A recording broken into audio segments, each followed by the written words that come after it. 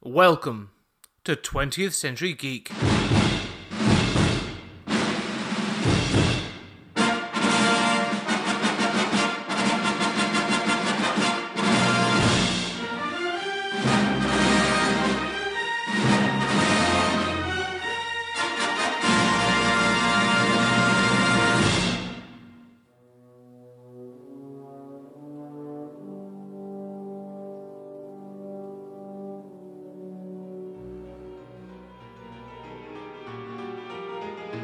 So, I see you received the ticket I sent you. I'm glad. I did so want you to be here, you see. It doesn't matter if you catch me and send me back to the asylum. Gordon's been driven mad. I've proved my point. I've demonstrated there's no difference between me and everyone else. All it takes is one bad day to reduce the sanest man alive to lunacy. That's how far the world is from where I am. Just one bad day. You had a bad day once. Am I right? I know I am. I can tell. You had a bad day and everything changed. Why else would you dress up like a flying rat?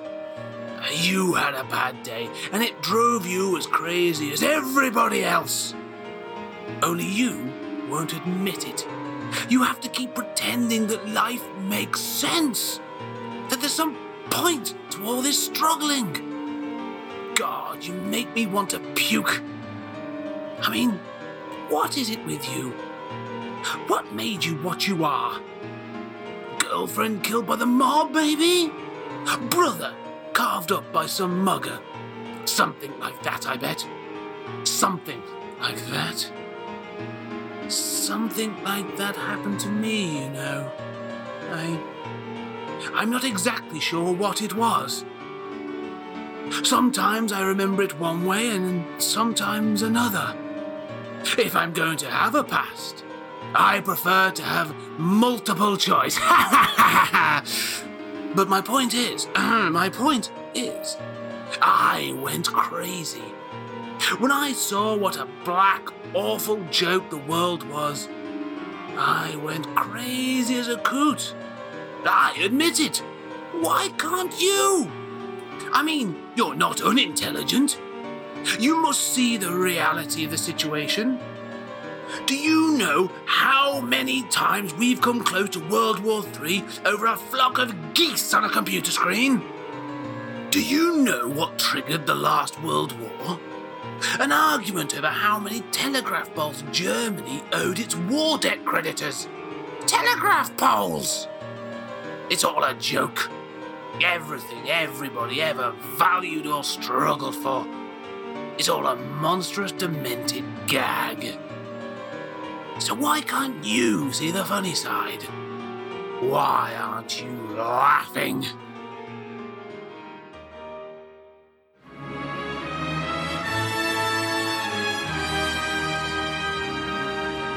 Welcome to 20th Century Geek. I'm Scott Weatherly, your usual host. And I'm hoping that you can tell from the intro we just did that we're going to be covering The Killing Joke today. It's 30 years old this month and still stands out as one of the best graphic novels ever written, possibly the best Joker story ever written as well. But we won't get into that now because I spoke to a man recently who's definitely in the know, Julian Darius, the man who created Sickwat, and in fact wrote the book on The Killing Joke. Without any further ado, I'm going to pass you straight over to myself and our interview with Julian Darius.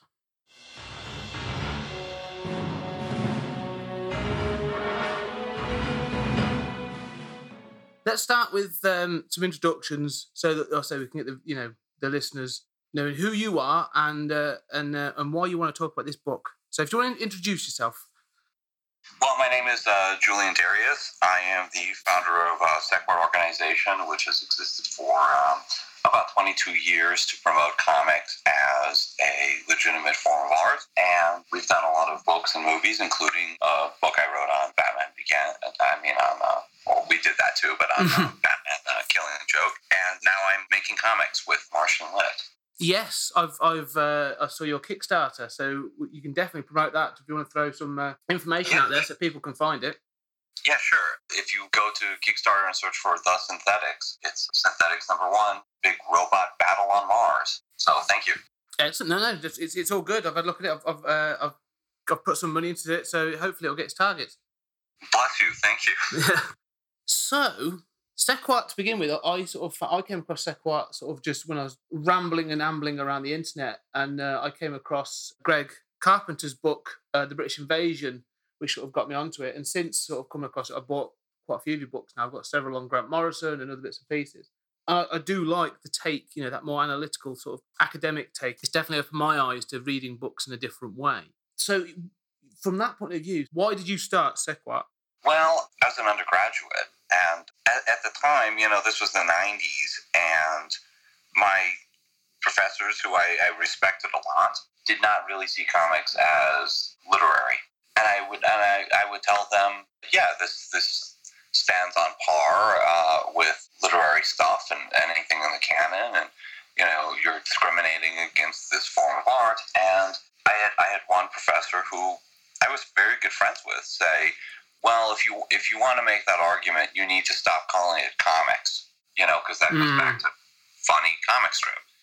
And I thought, well, we're never going to win with some people. So I just kind of started assembling resources for studying different comics and articles that I was writing, just for the fun of it, not for any class. Then I found people, I knew wanted to work for it and wanted to write for it as a website. This is, pretty early in, the web.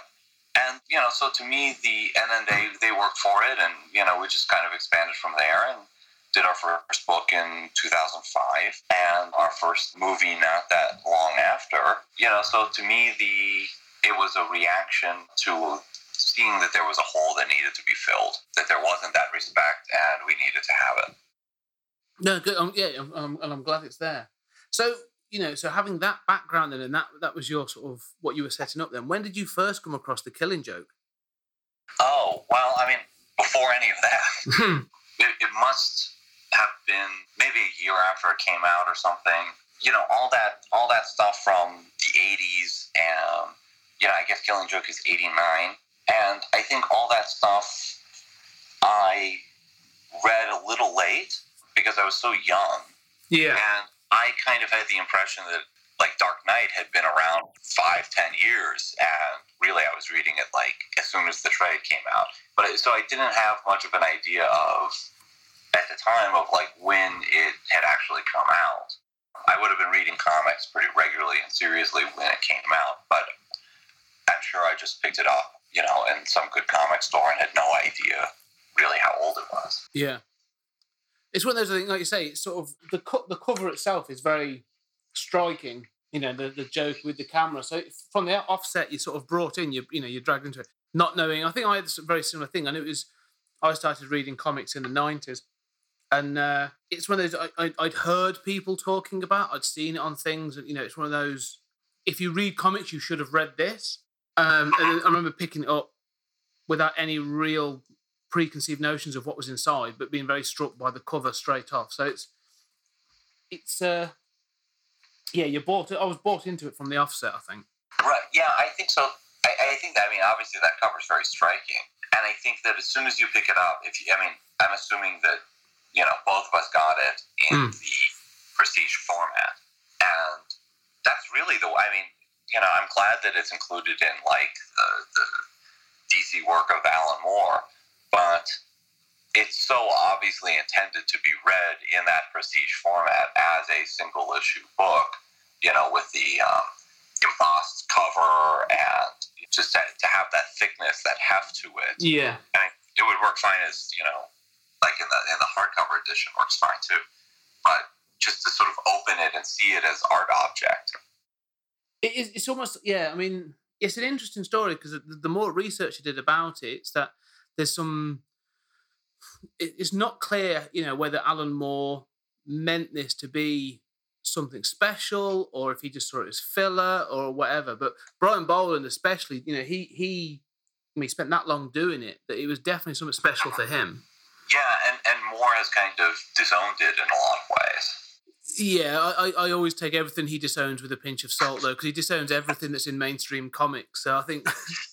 Well, that is very true. And of course, it's not really relevant anyway because, lots of authors have disparaged their own work or even lied about their own work. And if it's great and it affects lots of people, that's great. It doesn't take anything away from what they did.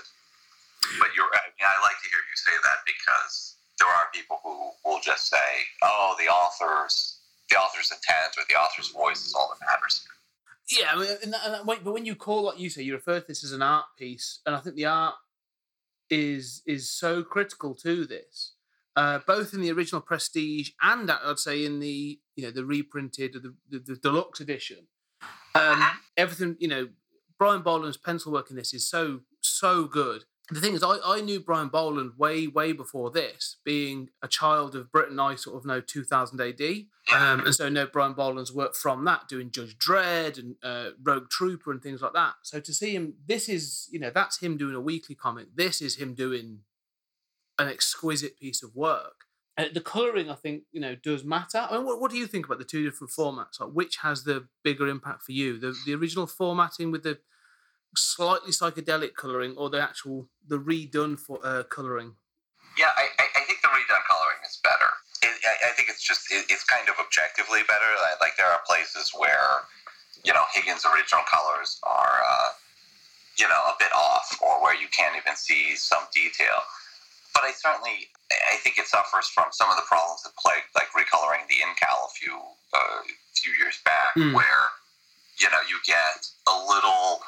you look at it and people are inevitably going to think, well, it doesn't have the same sort of flat psychedelic effect. And there are times where I feel that, but I still look at the new stuff and think it's better. I can see more, and the gradients are not overly applied, which I think was kind of the case with the Incal. It's not just updated and the gradients are crazy, and you feel like it's a totally different book. I don't feel that way. Do you? No, not at all. I definitely think it benefits from it. I mean, I'd go so far as to say it's actually an easier read. It's a clearer read, like you say, with the recolouring. And even some of the more iconic panels, I think, benefit from the recolouring. Even, the difference between but the present day story and the flashbacks. I quite like the sort of the red motif that goes throughout the flashbacks and all that kind of thing. I think it looks neater. Yeah, I agree with that. I wanted to ask about Boland. Isn't it sad that this was his last? I agree with everything you're saying. This was his last major interior work. That he did that weekly work for 2000 AD and a million other places, and was obviously a master draftsman. And then he does this take your time and embrace the prestige graphic novel kind of format. And then it's just, well, that took too much time. I'm going to stick to covers. I don't mean to be unfair to him there. In fact, I think he had so much promise. I mean, it's great every time I'm going back and reading 2000 AD and I hit the Boland chapter, it's like, yes!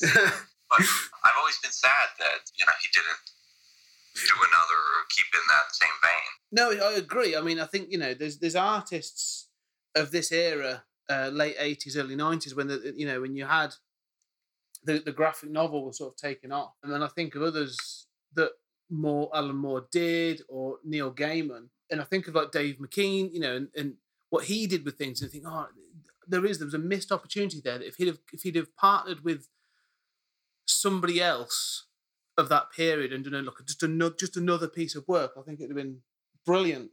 Or even him doing something like when Vertigo took off. So, if he'd have done some part of Constantine or contributed to Sandman or something, I think it'd have been brilliant. But yeah, it is a real shame. Yeah.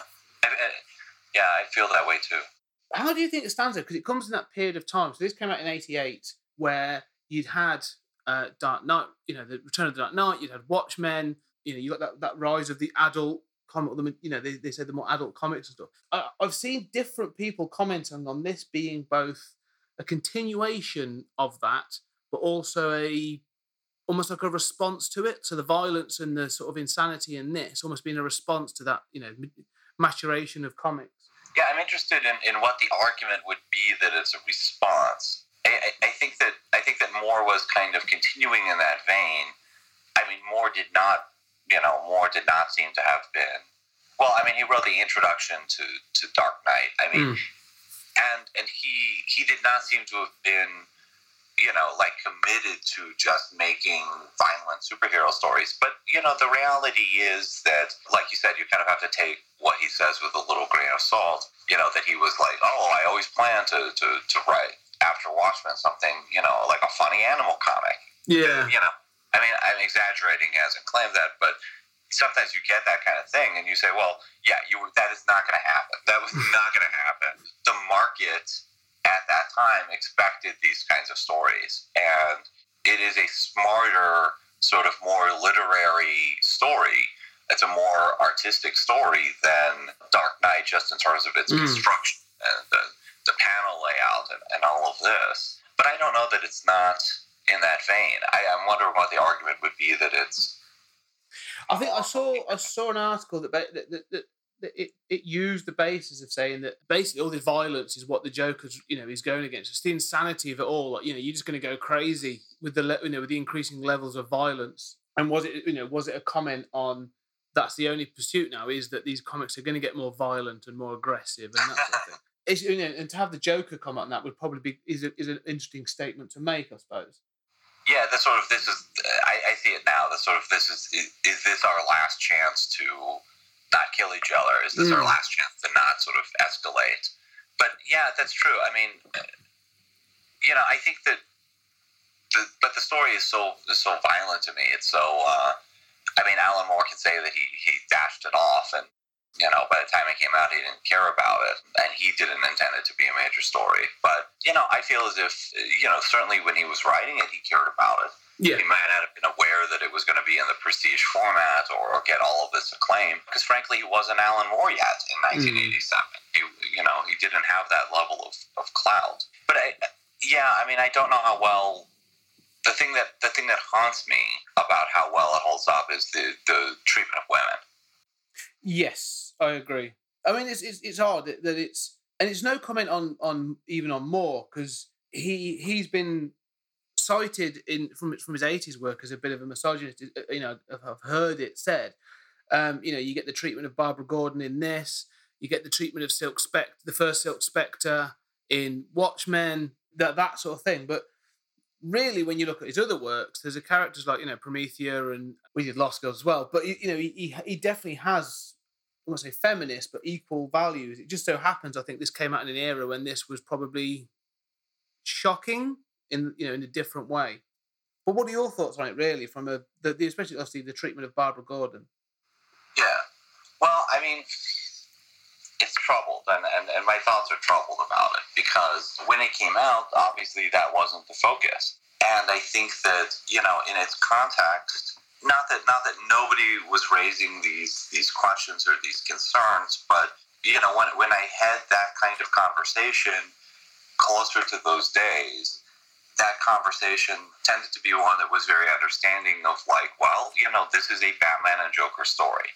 And yeah, it'd be nice to see Barbara in the hospital, but I get it. I'm a fan of her character. I don't like seeing that, but I acknowledge the story. I mean, it would be this kind of, well, it's a Batman and Joker story, and look, DC did not care about Barbara Gordon. DC was only too happy to have her shot and paralyzed. And obviously you're going to have some fans. I mean, so that suggests to me there weren't a lot of fans of the character at the time that DC was concerned about alienating. So I think that in its place, I don't want to say you can never bring up something from a later period and judge an early work, because I don't totally believe that's true. But I think at its time, in its context, it was a mature Batman story that's centrally about Batman and the Joker. And, Alan Moore wanted a little more oomph, a little more way of grinding in that, twisting that knife into Gordon. And that's the function that Barbara's torture serves. I think the question is as well, let's say, take it in context. I mean, this eventually was quite quickly taken into continuity. and Barbara becomes Oracle and all that kind of thing. But from possibly the original intention, this to be like an Elseworld story, out of continuity. If you were to take this cold, then it almost like she's got there's no mention of her being Batgirl in this book at all. So if you were to come at this as an early reader, then does it have less impact because it's just Gordon's daughter? Is it supposed to be? I mean, I've always taken it as, I think maybe not naivety, but it's almost like Joker doesn't know that she's Batgirl. Like, he doesn't care. Like, none of that to him is important. And it's to show that the randomness of all this is just whoever opens the door is going to get shot. That could have been Gordon. It could have been her. It could have been anybody. It's just the randomness of it. But I suppose it's just how it's been. It's the discussion is, like I say, the context of it as well.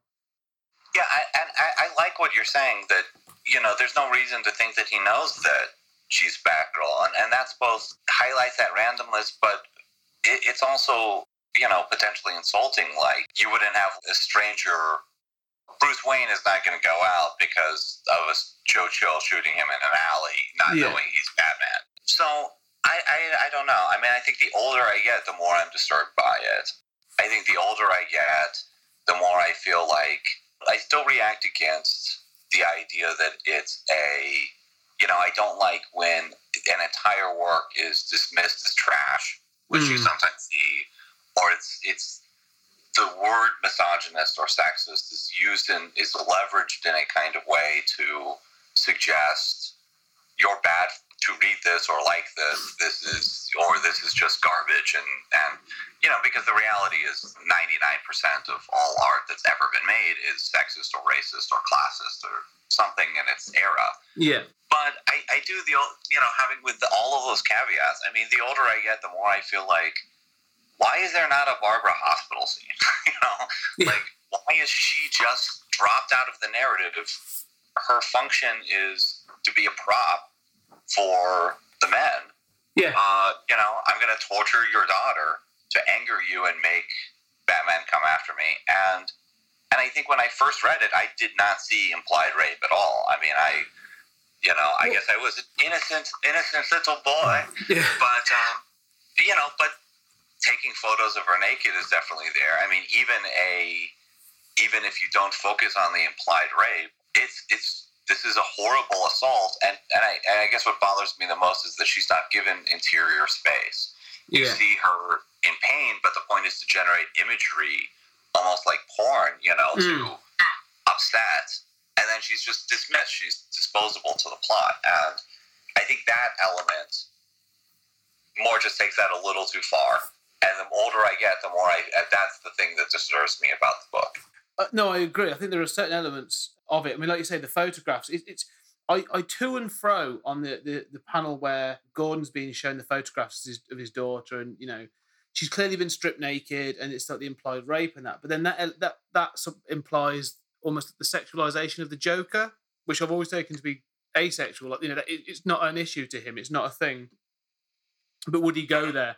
The thing I find bizarre is at the end of it, when Batman turns up to save Gordon, takes him out the cage, at no point does he actually reassure Gordon that she's fine. Yeah, you're right. That's just weird. Yeah, he doesn't say your daughter's fine or she's been taken to hospital or anything. Like, it's not even part of the. All he says is he shot Barbara, showed me the photographs, and then Batman runs off. And I do find that's really callous, especially, like you say, when the relationship between Batman and Batgirl. So it's yeah. Well, and also, you're talking to a father, and I get that he is a tough cop, and it's Gordon, yeah. But still, isn't he going to be more concerned about his father than getting the bad guy, about his daughter, and then getting the bad guy in that moment, and exactly what tactics are used, Well, exactly, but also coming from, let's be honest, Batman Bruce Wayne is nothing more than a mourning son. He's a grieving son. So to be essentially a grieving child, to not reassure a parent of another child's well-being seems off, really. It always has done to me. I agree. And I think that's an excellent point. I mean, I think that I agree with you that that's always feels off. And I think that I don't know that I would have not just ignored it, upon first reading it, but I think that as time goes on, these flaws become more apparent, and the sort of dazzle of just what Moore and Bolland did fades, and we're more aware of what it looks like and what the structure looks like and where the story's going. These flaws kind of come out, and I think that's a natural process. Yeah. Oh, it is. I think that's the thing, isn't it? Like you say, these you admire it for what it is, but then like, with anything, you as you read it more and digest it more, you're able to find out the cracks appear in everything. That's just the way it is. The thing that I circle around, I'd be interested to get your opinion on, really, is the nature of the book itself being cyclical. Yeah. So you get, as you said, as you mentioned, the first panel and the last panel are exactly the same, suggesting that it's, goes round and round. And the thing that sort of, like, especially in this reading, when I've read it a couple of times since Christmas, really, was there's no trigger for this event.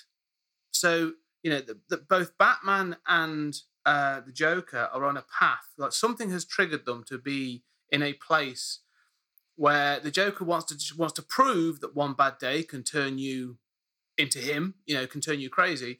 And Batman is on a path of almost looking to help redeem. He's using the Joker, I think, as an example, but to redeem some of his other villains. And the question I came away with more and more was, why?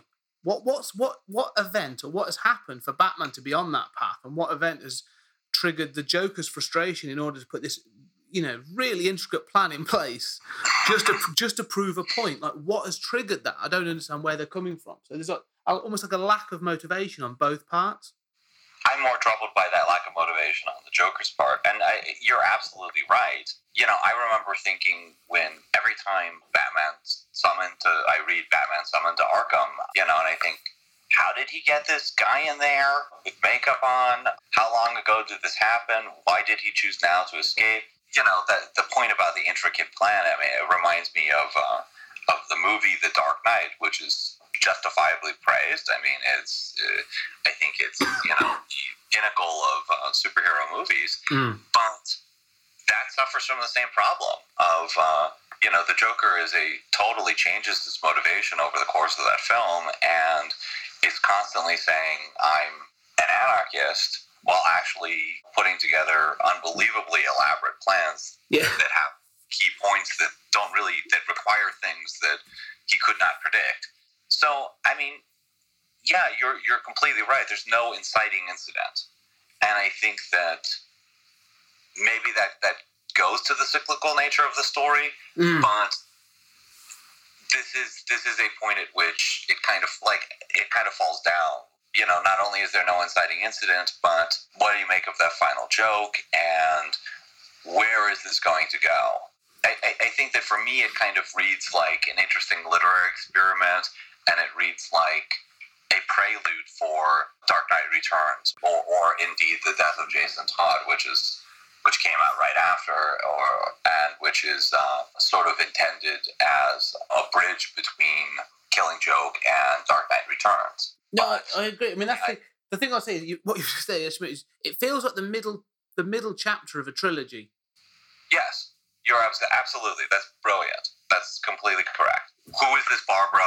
You've not even established backgrounds. Not even true. And why are they both the Batman and the Joker set on this? Yeah, absolutely. And it feels like it's hinting toward another one. Yeah, I mean, I think that's dead on. He just wrote Empire Strikes Back. Yeah, exactly. Yeah. I want my Batman Ewoks. Empire's a good one. We'll just write that. Yeah. Damn if it's not good, but yeah, you are. I think that's a brilliant way of putting it. Well, let's get to the end then, really, because I think we get to the interpretation of the end, and this became a bit of a thing probably in the last sort of I don't know when it was, about 5 years, when I'd never even thought of this interpretation of this book until Grant Morrison appeared on Kevin Smith's Fat Man on Batman, and basically said, well, of course this is the last Joker story. Like, Batman kills the Joker. That's the killing joke. And I remember hearing it and straight away sort of thinking, well, I'm happy for you to read it that way, but that's totally like not how I've ever read this. But it seems to be almost like the majority now take it that way. Well, I don't know. I have no idea what the majority do. I mean, I feel so completely alienated from my own American culture. I feel completely alienated from comics reading culture today. I have no idea what the majority do on anything. But yeah, I mean, that was the one time after the Fat Man on Batman. That was the one time that I have ever been able to get publicity for something I've written based on just the timing, because I was able to say, I talked about this theory in my book, which was published like a couple of years ago. And so I got Kevin Smith talked about me and talked about my book. I was, Cool. Yeah, I got a little fanboy, the guy who did Clerks talked about it. Yeah, I mean, to me, it's not a definitive reading. I mean, to me, I thought of it because, in my reading of it, what I propose in the book is that there's this odd page with the Joker's needle in his palm. Yeah. And, it's so bizarre. And really, the easiest answer to that is, well, Bolland screwed up, and Alan Wolf didn't care enough to come back to it. But, the Joker, Batman's looking at his hand very strangely right after this. Like, he's knocked the needle out of Joker's hand. He falls over and he's looking at his hand in this odd way. And it's just, now, in theory, I guess that there's some notes or something from Bolland where Bolland says, he's looking at it's the most inconsequential thing. It's like he's looking at his hand grip in his palm or something. Yeah. So the way, which is not even drawn in any other scene, is something that might slide or be worth looking at. It just seems such a unsatisfactory answer to me. The reality is, and I think producing comics now, I see this, is that you write a script, an artist hands you back art. And that art stresses things that were not necessarily important to you, and does not stress as much the moment or the emotion that was at the heart of the story for you. Now, you can intervene and give notes, but at the end of the day, what you get back is based on the blueprint that you wrote. Yeah. Now, at that point, you can go in and you can change dialogue and you can tweak whatever you want, and I think not enough writers do that. But at the end of the day, your original intent doesn't really matter, and what you have is what's on the page, and what's on the page is weird there, and what's on the page made me as a kid wonder what is going on that final page. The way Batman and Joker are sort of like in silhouette, and Bolland is so precise in his art, and suddenly they're just kind of like wavy, and they're buddies, and it's weird, and you cut to the ground, and why does Batman have this expression of like mania on his face? It all just struck me as weird, and I always felt like there's something more there that's being concealed from the reader. So that was my reaction in like 1990. Yeah. You don't have that reaction. No, but that it's what you said to begin with is so right. Like, you say it starts with a script and the art is produced and they go together and they create, let's say, a page. Now that page, once it's in the public eye or the public domain, can be interpreted in a whole bunch of different ways because of that person. Whoever's reading it brings a certain level of background and legacy with them. I mean, for me, so when I read it, because this is, I'm intrigued to see your idea, because when I read the two panels, I think about, Batman gets hit around the head with the plank. He's adjusting his cowl, and I've always taken the top half of the sort of the page where he's adjusting his cowl, and like you say, he's got his hand in a funny position. The way I always interpret it is they can't depict speed because it's obviously static art, but those panels are supposed to be like really quick. And I've always taken it, the moment he catches the Joker's hand, from that first panel of the top of that page to that panel is literally like, a split second. And it's showing that one arm just moves in that instant and he's able to catch it. And it feels like he was trying to show speed of reflex, and that's why the other hand hasn't moved much at at that point. But it does look weird. It's almost it's.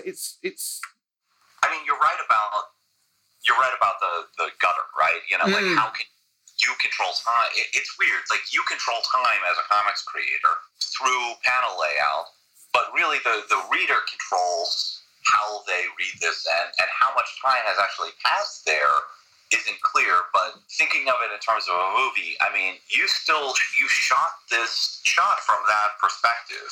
Yeah. And if the point is reaction, how fast is reaction? Why is he staring at his hand? Yeah. I don't know. I mean, it's not clear. And how much time, even if it is a split second, you can have a split second shot in the movie. The eyes just before somebody falls or something that really is only 2 seconds, but is strange and memorable and intended to be memorable. So I don't necessarily disagree with you. I mean, it's definitely in the middle of a fight, but it just looks strange. And yes, he's adjusting his cowl, but is Batman's suit really so loose on him? Like pajamas that's got to adjust his hand every time he falls? That has been the biggest. The one thing that's always bothered me, really, even from the very, very first interpretation, is that the Joker can pull his cowl down by just hooking the eyes. And I've always thought that, like, this isn't Adam West Batman. This isn't supposed to be that. Like, the cowl shouldn't be that daft. But yeah, it's a really interesting set of pages. The thing I think about the cowl is you're right. It is a bit Adam West. It is a bit silly. But there was also, remember in Dark Knight Returns, there's that series of captions in which Frank Miller is trying to explain why Batman would have a bat symbol on his chest. Because normally if you're shooting at somebody to take somebody down, you're going to aim at the center of their body mass. Thank you for putting a target on the center of your body mass. Yeah. And Miller says, well, that's because that's the most reinforced armored section. And this is really to my mind, a kind of classic revisionist attempt to make superheroes more realistic, attempt to make their tropes make sense within a realistic world, which obviously has fallen out of fashion, but which really is inseparable from the whole, 80s art superhero movement. And so I think there might be a little bit of kind of egg on the face, a little bit of kind of poking fun at Batman and at the silliness of the suit, of the symbol, how this isn't practical going on there. But yeah, it is a little, at least get a foam rubber suit like Michael Keaton, Yeah, that's it, yeah. You can't move his head, but at least it looks good, sort of thing. Yeah, and I think there's ambiguity on that final page, too. I mean, you can see it as just Joker and the Batman have a lot more in common than you think and that Batman thinks.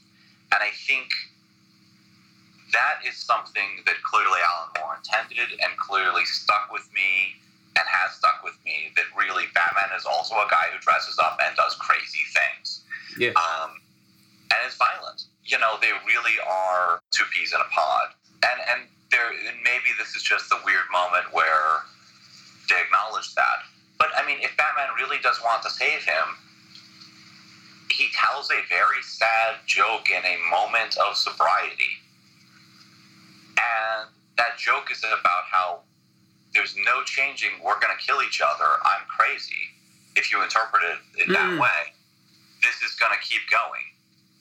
And this is not going to keep going forever, because even though it looks cyclical, Batman, has said, we're going to kill, one of us is going to kill the other one. And Batman's just like, yeah, you're right. We are going to kill each other. Let's have a beer. That's a very odd interpretation too, and yet that is kind of the standard interpretation, or at least to me, it was my standard interpretation. So the idea that Batman's acting out of character and there's a reason for it, and maybe he, has been nicked by this poison thing, or in Grant Morrison's earlier reading, Grant said, that he's killing the Joker. Actually, some friends of mine who worked on the Morrison documentary said they took my theory about the needle to Grant. Grant said, "Oh, I love that. That's brilliant. I agree with that." But what I love about what Grant's doing there is, like, Grant doesn't believe in a definitive interpretation. So, if when we were doing when Tim Callahan was doing Grant Morrison in the early years, he had a whole section on how the Doom Patrol is basically Alice in Wonderland, and it's the Scarecrow and making the Tin Man, as Cliff Steele, and making this analogy. And when he interviewed Grant about it, Grant said, I've never thought about that, but you are absolutely right. That's a great interpretation. And so Grant is one of those writers who doesn't think that they own every intellectual possibility or permutation of their work. Yes. So for Grant, the idea that we're still arguing about Killing Joke, and we're still arguing about what even happens in it, and coming up with cool theories about it, is amazing and awesome at how that book lives. And you can disagree with it. I don't think that he ever thinks that he is delivering the definitive account of here's what is happening in Killing Joke. Batman kills Joker. No, and I think that's why I love this. That's the reason, we have nitpicked on it and all that sort of thing, but that's one of the reasons I love this book, is because almost depending on what mood I'm in, it will depend on the interpretation of how I take certain parts of this book. And that last page in particular, like you say, when I heard Grant Morrison's interpretation of it being the final Joker story, I could see that. I was like, oh, okay, I get it. But it's not how I've read it. And then, reading your book, and I was like, that, the Batman has done this, and he's been infected with it. I can see it now. It's sort of like, but they both work, depend on, let's say how I'm coming to the book. Recently, I read it early last year, and work was doing my head in. I was really getting stressed at work, but there was people that was like a level of camaraderie that I'll be honest with you, I may not have actually liked, but because you were in the trenches with them, you sort of work with them and everything. You'd end up having a laugh with them. And I remember reading this at one point and seeing it almost as that inappropriate laugh that you have when you're being told off. It's that heightened emotion. You've been through such a stressful situation, and then someone's like, trying to keep it serious, and then all of a sudden something just makes you laugh, and you can't stop yourself because it's really inappropriate, and then you're laughing at how inappropriate it was. And I was like, is Batman having an awkward moment? Is that what it is? I love that. I love hearing you say that because, that really underlines the character story and how it's not just an art object, but also Batman wants to save the Joker. The Joker, I sometimes come at it from a place of, because I'm a manic depressive, so I sometimes come at it from a place of addiction and psychological disease, of that moment of clarity of the Joker where he's considering the offer, but, there is this way in which when just using I statements and speaking for myself, when I am struggling with my own depression and my own dark night of the soul, I know there's a better version of me, a healthier version of me, if I would take certain steps. If I would go out, if I would slug this off. And yet what it is that I'm feeling and who I am at the time prohibits that. And there can be these odd moments where, it's like, if you've ever talked to an alcoholic who says, this is killing me, but I don't know that I can change this. Yeah. And I want to, I know that I should, but I'm probably just going to die from this. Yeah. and you think, like, what are you saying? This is horrible. And yet I think there are times that we all say this when we, it certainly speaks to me. So, I love what you're saying, and I have never kind of focused on that angle or seen that in quite that same crystal way. And the fact that we all can come at it from our own experiences and find these little things that still resonate with us and still take on some additional meaning is amazing and phenomenal and beautiful. And that's why I think this book's so important. That's why Alan, a lot of it, you hear a lot said about Alan Moore that, you can do that. And more so with Grant Morrison's work, like, you can reinterpret it again and again. And so I do get, frustrated with people when I talk to them and they've got like a definitive opinion of, well, no, this is how it is. and I'm always like, well, it's not like, you know. I've got I'm doing a big Superman series of episodes later in the year, and you know, I've come across this whole thing of like, you know, what is Superman? Like, you know, describing him as like the Ubermensch and you know, Zeus and the Sun God and all these other interpretations. And I was like, oh yeah, but the fact you can say all those different things about this one person and actually was just created as an escapist character by two down on their luck Jewish sons of immigrants is incredible that it's come to that. And I think it's the same as Batman, really. Like, you know, everyone, The Dark Knight Returns had painted him as this sort of like character driven by an uncontrollable rage that just burned away at him and that sort of thing. And I think that's a real, almost like a sad interpretation. And I think this actually, in the way I see it, is almost like a lighter side that, yeah, he does have that grim and gritty side, but he wants to be a source of hope. He wants to prove that what he's doing is actually for the betterment of people rather than, you know, Gotham and all this big concept. He actually wants to help individuals. And I think that's the Batman is a person that wants to help. It's actually quite almost an inspiring story, and I can take that from this book. I like that interpretation, and I like that interpretation better than where I've gone with Batman. You know, I think that some of where what I like about just he's the self-made man who wants to make Gotham better and really help people.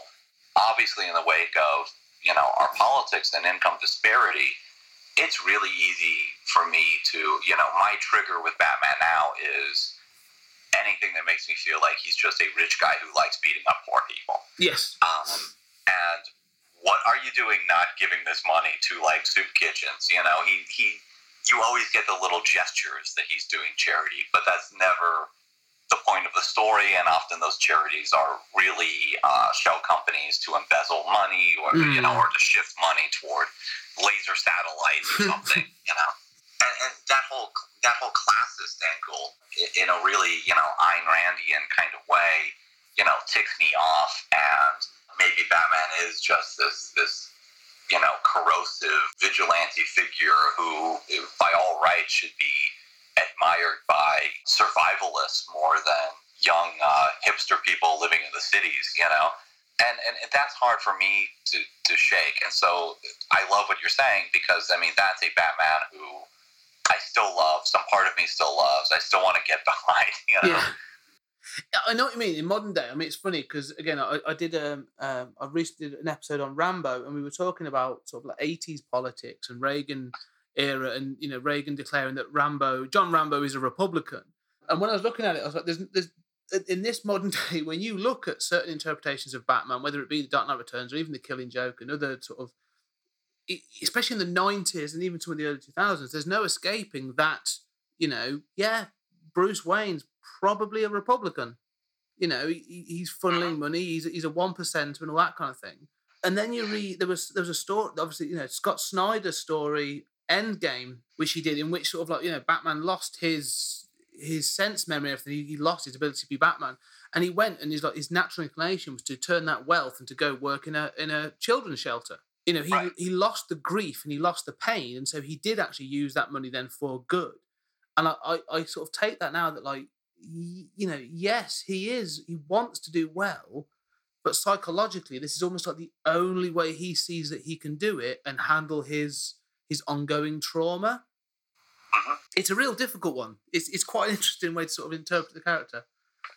Yeah, I've read that, and I do like the idea. I mean, I do think it is fine to read a story about a 1%er who has a good heart, you know, and obviously they do exist, right? I mean, yeah, I mean, I always come back to, you know, because I also wrote a book on Batman Begins. I come back to the Nolan trilogy, and I feel like it's so set up in that first film that both Thomas and Bruce tried to help Gotham, but they did it in different ways. Thomas built a monorail system. He's doing public transit, right? He's doing charitable works. He's a doctor. He's a healer. He is the sort of philanthropic, liberal, rich guy. And Bruce goes out and beats people up. Yeah. Bruce goes out and spends all his money, and it's this like Ayn Rand. He never talks about social causes of crime, which is clearly Thomas's perspective. Bruce is just, you are accountable for your actions, and I might have compassion and let somebody off now and then, but I mean, crime, is a plague, and it's an individual failing, not a social problem. And in my first adventure, we're going to destroy the beautiful mass transit system that my dad built, and I'm never going to bother to rebuild it because that stuff doesn't matter. And I think that these are two responses to not just crime, but also about, a kind of individual responsibility. Do we solve social issues through social programs, or, and look at where people come from? Or do we just say, look, you guys are drug dealers, I'm gonna beat you up, or arrest you and throw you in jail for decades?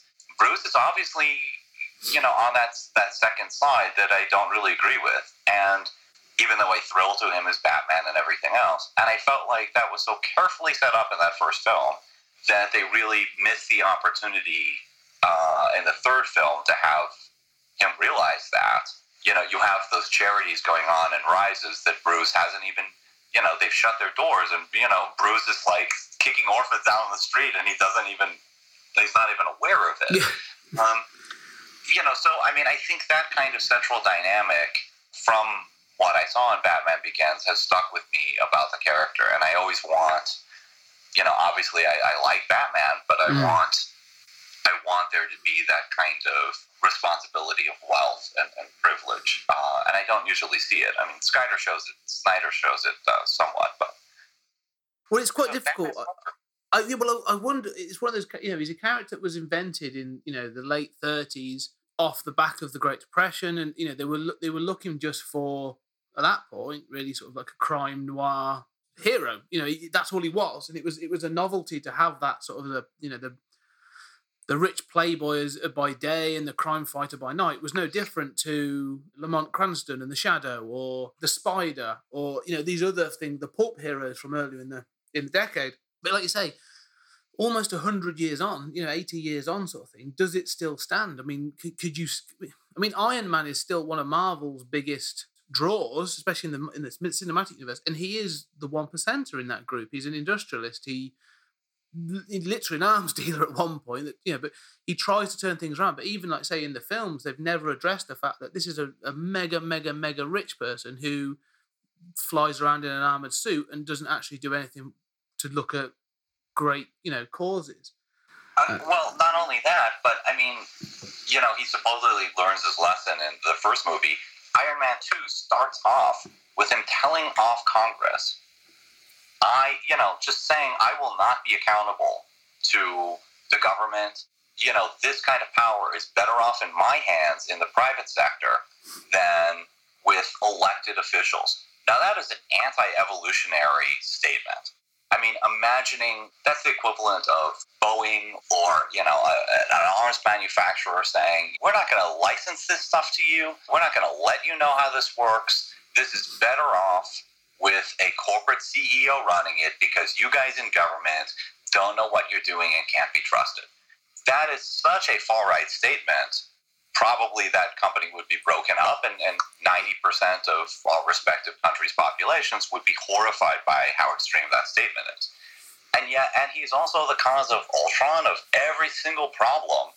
Oh, yeah. The Avengers and he has had to deal with, which have killed lots of people and destroyed cities. All of it is down to him, and everybody is totally fine with him controlling this. And he was drunk, flying it around drunk.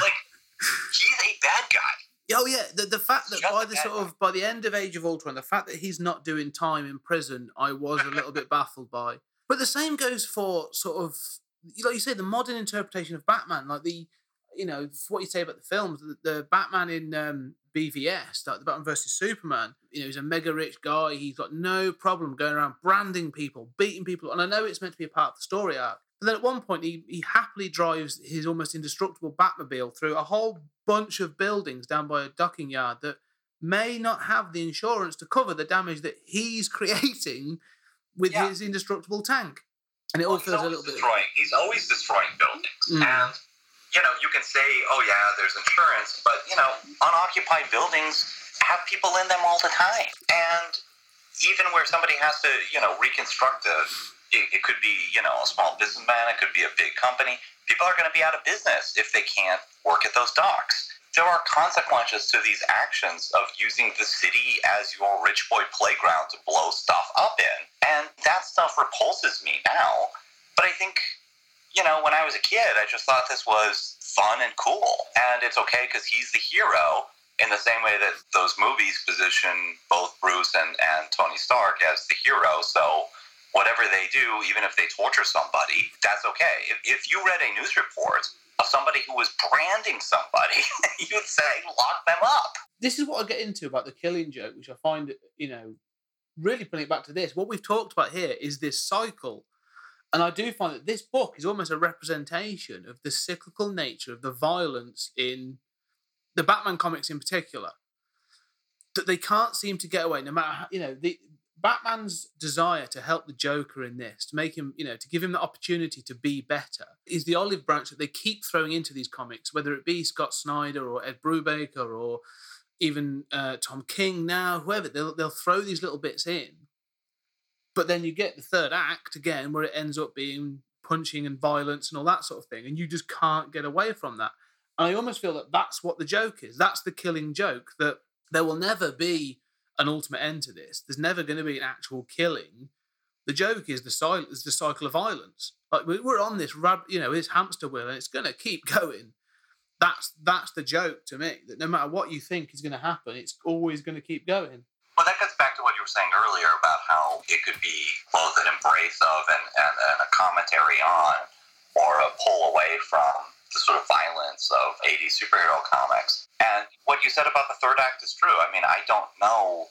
I'm sure there's been a few counterexamples, but I don't know when I've ever hit the third act of a superhero movie and not just checked out and just said, all right, I get it. They're fighting. Let's get to the resolution already. And I'm watching, I could be watching $80 million on screen, and I'm bored. But that's me, and we are addicted not only to these movies, but to a kind of superhero structure that is about violence and is about a more badass villain who's dangerous. And because of that danger, it's very easy to see, the Avengers are the heroes here. And it's very hard to see, well, why didn't they at least alert the NYPD of an alien invasion? Those guys are trained. I trust them a lot more than I do a god from a parallel dimension. So, I mean, and I think that I've come to see this kind of violent narrative as the fact that these are all of our blockbusters as related to the sort of shift we've been seeing in politics, and some of these tough answers, that people think, well, the only solution is to be tough, and the reality of war is obscured from us. Because the reality of those buildings being smashed is obscured from us. And we're able to see somebody as a hero. I'm a lot more interested in a different kind of story. I'd rather see Bruce Wayne working in a soup kitchen for 2 hours. I swear to God. I'd rather, see, an entire movie condensed to the first act, and have the second and third act be Tony Stark dealing with the PTSD in Iron Man 3 without the villains. The fact that even when you do good things and save people, you have probably killed people and seen terrible things that will haunt you, and that's okay. And you know what? It's also okay for men to cry and be vulnerable, even when they're heroes. But good luck selling that as $1 billion franchise. The one thing I'd say, though, the one thing that seems to have been a lesson for both the Marvel films and the backlash to Man of Steel and even Batman v Superman has been that consequences are becoming a part of the narrative. So as you say there, in Iron Man 3, Tony Stark, at least for 10 minutes, is suffering from PTSD. He has a trauma from almost dying in space. There are consequences to those actions. It's not the James Bond effect where he just goes from mission to mission to mission, where he goes off and sleeps with women, kills all these people, and then goes on to the next mission. They seem to have consequences. And the same with, you can see that there are issues from Winter Soldier that track into Age of Ultron, which track into Civil War, which track. I almost feel that some of the top level Marvel films themselves are trying to almost now start to comment on the fact that actually, yeah, these aren't self-contained adventures, and you know what, blowing the crap out of a place does have a consequence. And I think Civil War actually, to an extent, had a good commentary on that. And that's one of the reasons I felt a little bit abashed by the sort of like, you know, the humour that then gets put into other films. I'm like, oh, you're sort of underplaying this. They're the stories I find more compelling when you've got to face up to the consequences of your actions. Yeah, I agree with exactly what you're saying. I think that's a fair counterpoint, and I think that if these movies, you know, I mean, if the superhero genre doesn't just disappear like the Western or something, and we keep doing this and making these movies and television shows. I mean, I'm a huge fan of Jessica Jones. You know, Jessica Jones is all about the trauma of assault. And boy, did they get that right. And, there's no bad guy, that's going to destroy the world. Really, the Purple Man is, a very limited threat compared to most of what you've seen. But she never goes down a hallway or opens a door where I'm not at the edge of my seat thinking, is she going to lose herself? Who's going to pop out? And I think that as time goes on, I do hear, at least in the popular press, a lot of demand for something different. And even if there isn't necessarily a demand for, there might be a demand for showing these consequences, but just the fact that if we keep doing this and keep making more and more movies and more TV shows, somebody's going to get this right. And somebody's going to push further into these areas and give us that more humanistic moment that gets back to Batman trying to save the Joker and not just to, isn't it fun, traumatizing Gordon and celebrating violence. Yeah, no, I agree. And I think it's quite funny because it's like the CW shows that exist at the moment, and I dip in and out of them, to be honest. I watched Arrow for a while, but the only thing with Arrow is now that everything's gone on, why would you live in that city? And that's the thing I can never get past. I get that this is a superhero soap opera, but I'm still curious as to why. I find the thing, and that's the problem I have with many of sort of the comics as well. Like, I prefer the more self-contained ones, and when you get to the big bombastic ones, like the Justice League go from city-destroying event to city-destroying event, I'm just like, where do these people live? And what are their premiums on home insurance? Like, it must be through the roof. Right, and also, like, how does religion and consequently politics change when you have a Norse god who's really a god hanging out? I mean, and how does that change in response to city-destroying traumas? You think about how much 9/11, not only, you're talking about 3,000 people. It's really not that many people historically.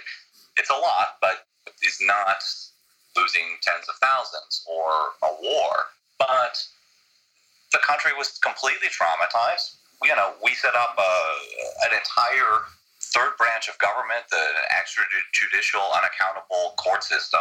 We completely redid the structure of the American government and funded contractors.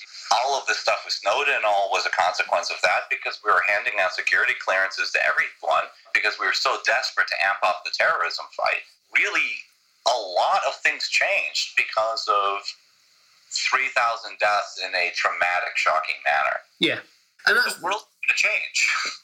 Exactly. And this is the thing, I think, and, I know they tried to make these, they're not in real world, but I don't, for all the ongoing, I get the comics and the soap operas, and I do enjoy them, and I can't deny that I read them, but there are certain ones that I'm a really big fan of Moon Knight, and I think he's been handled well, and I think he's been handled badly, but when he's handled well is when they really get into like his psychological trauma and that sort of thing, and it's not a massive earth-shattering thing. It's literally one guy dealing with an acknowledgement that I am actually suffering from something, and I'm trying to be a hero, or am I being a hero because I'm suffering from this mental illness? That sort of thing. It's those questions that I find interesting. I agree completely. But the one thing I would say is, a commentary on, everyone talks about Watchmen as a commentary on, the evolution of the superhero comic. I don't disagree because I do love Watchmen. I think it's a great piece of work, and both artistically and technically. But actually, from a standpoint of the impact of a superhero on the real world, I think Miracle Man, Alan Moore's Miracle Man, and Neil Gaiman's Miracle Man is actually a much better commentary and statement on that. I mean, have you read it? I'm assuming you have. Well, yeah, I mean, I've written 70,000 words on it. Oh, really? You are preaching to the choir. I definitely choose Miracle Man over Watchmen.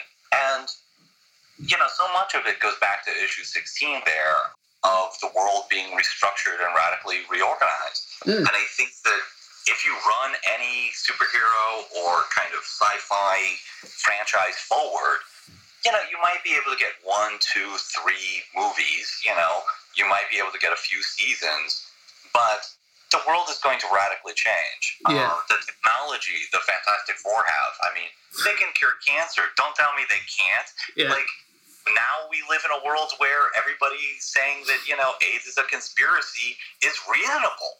That's not wackadoo thinking if you live in a universe with the Fantastic Four. Yeah. I mean, imagine how just knowing alien life exists would totally transform our concept of ourselves as a species, let alone gods on other planets and, cities being destroyed.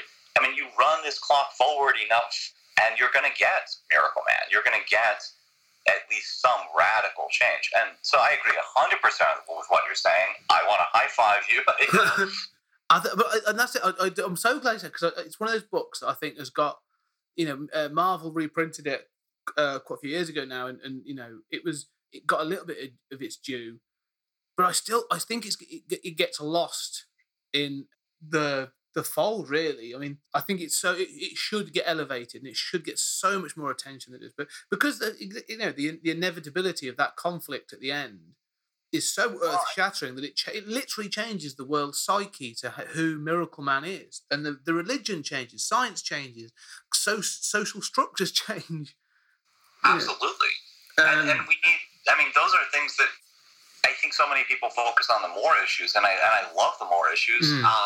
But Gaiman weaves stories about social change that are moving and deep, and that I come back to and think about just in daily life. That I think about when we talk about like fragile masculinity and men struggling with supporting their families in a world where they want the James Bond girl, they want they're constantly being infused with these narratives that say, you can't show emotion, you have to be this tremendous financial success. I mean, Donald Trump says it, I must be a very stable genius because look at my, my money, my bank account. I mean, that mentality really exists.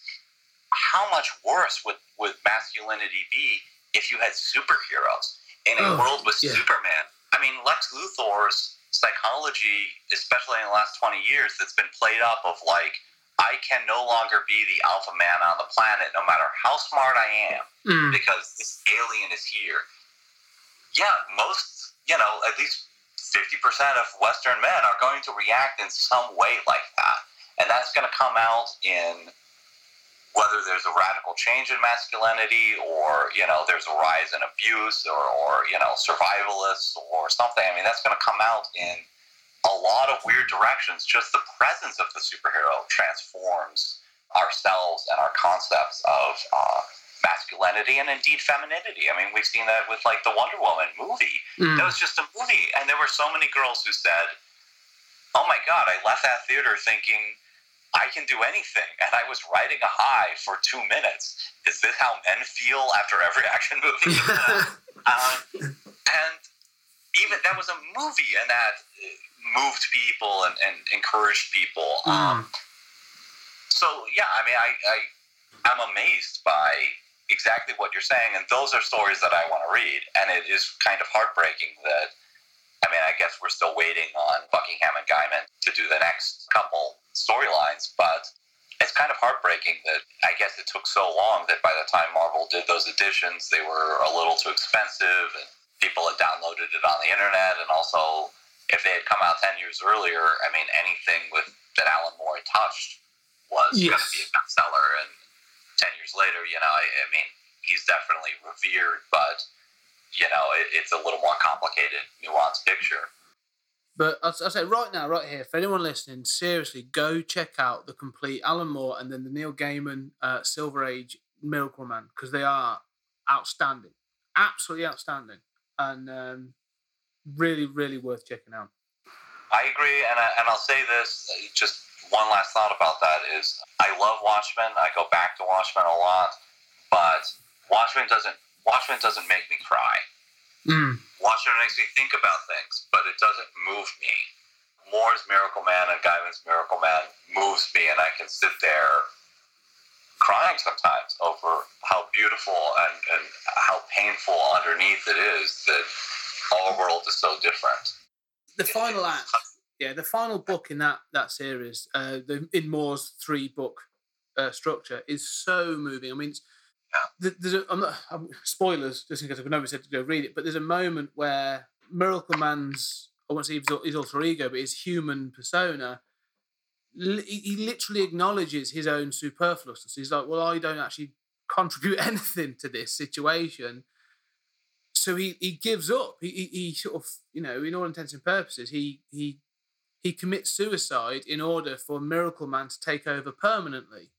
And it's really sad that he's like, that other person is a sacrifice. He sacrifices himself after going through everything for the betterment of the world without ever being acknowledged. And I think it's that moment always spoke to me in that book. So that moment speaks to me too. I mean, I feel it as you're talking, and I think that, to some degree that is, we were talking about how the world changes when you run that story forward long enough.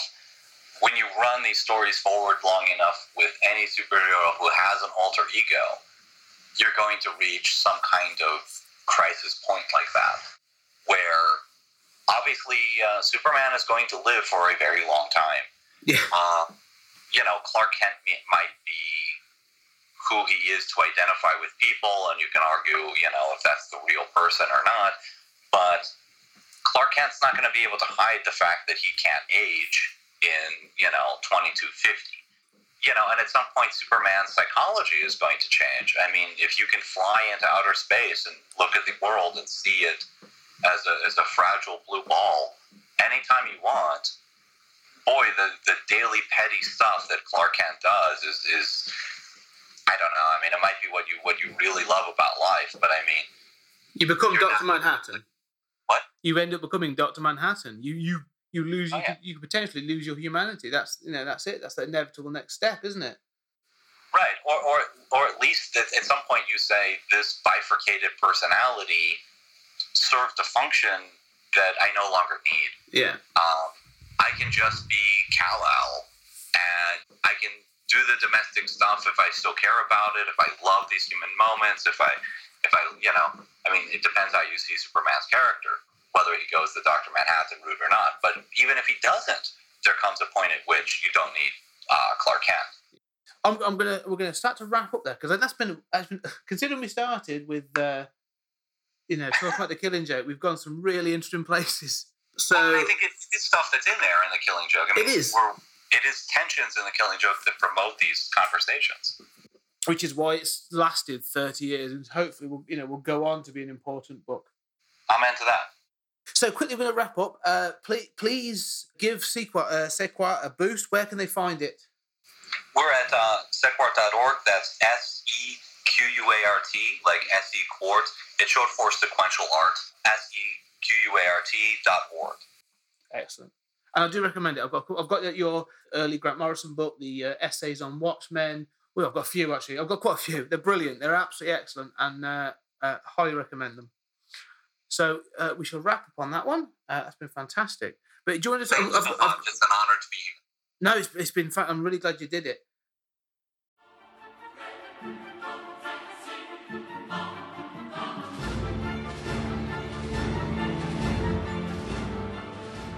Well, there we go. The interview with Julian Darius. Fantastic. I really enjoyed it. Excellent conversation. Really insightful. I didn't realise I was going to be sort of expounding on The Killing Joke as much as that, but it was fantastic. I will be getting Julian back at some point to talk more comics and superhero things. But in the meantime, if you want to get in contact with us in any way, please feel free to do so. I'm on at 20th Century Geek Twitter, 20th Century Geek at gmail.com, and of course on Facebook, on Tumblr, and all those other things as well, Instagram, all under 20th Century Geek. So please reach out, say hello, give us some feedback, everything else. Now, two things more important. Firstly, one of the platform, we are on Patreon. So please, if you want us to help keep the lights on, go ahead and make a donation. Every penny counts, as they say. Now, final thing, I just want to reach out and say thank you very much to Fitz at Narrative Audio. He graciously edited and put this episode together, and I highly recommend that you seek them out. That's Narrative Audio on Twitter. There is a link to their website on there, and all of his services and everything's available on there. So, until next time, thank you very much, and I shall see you again soon.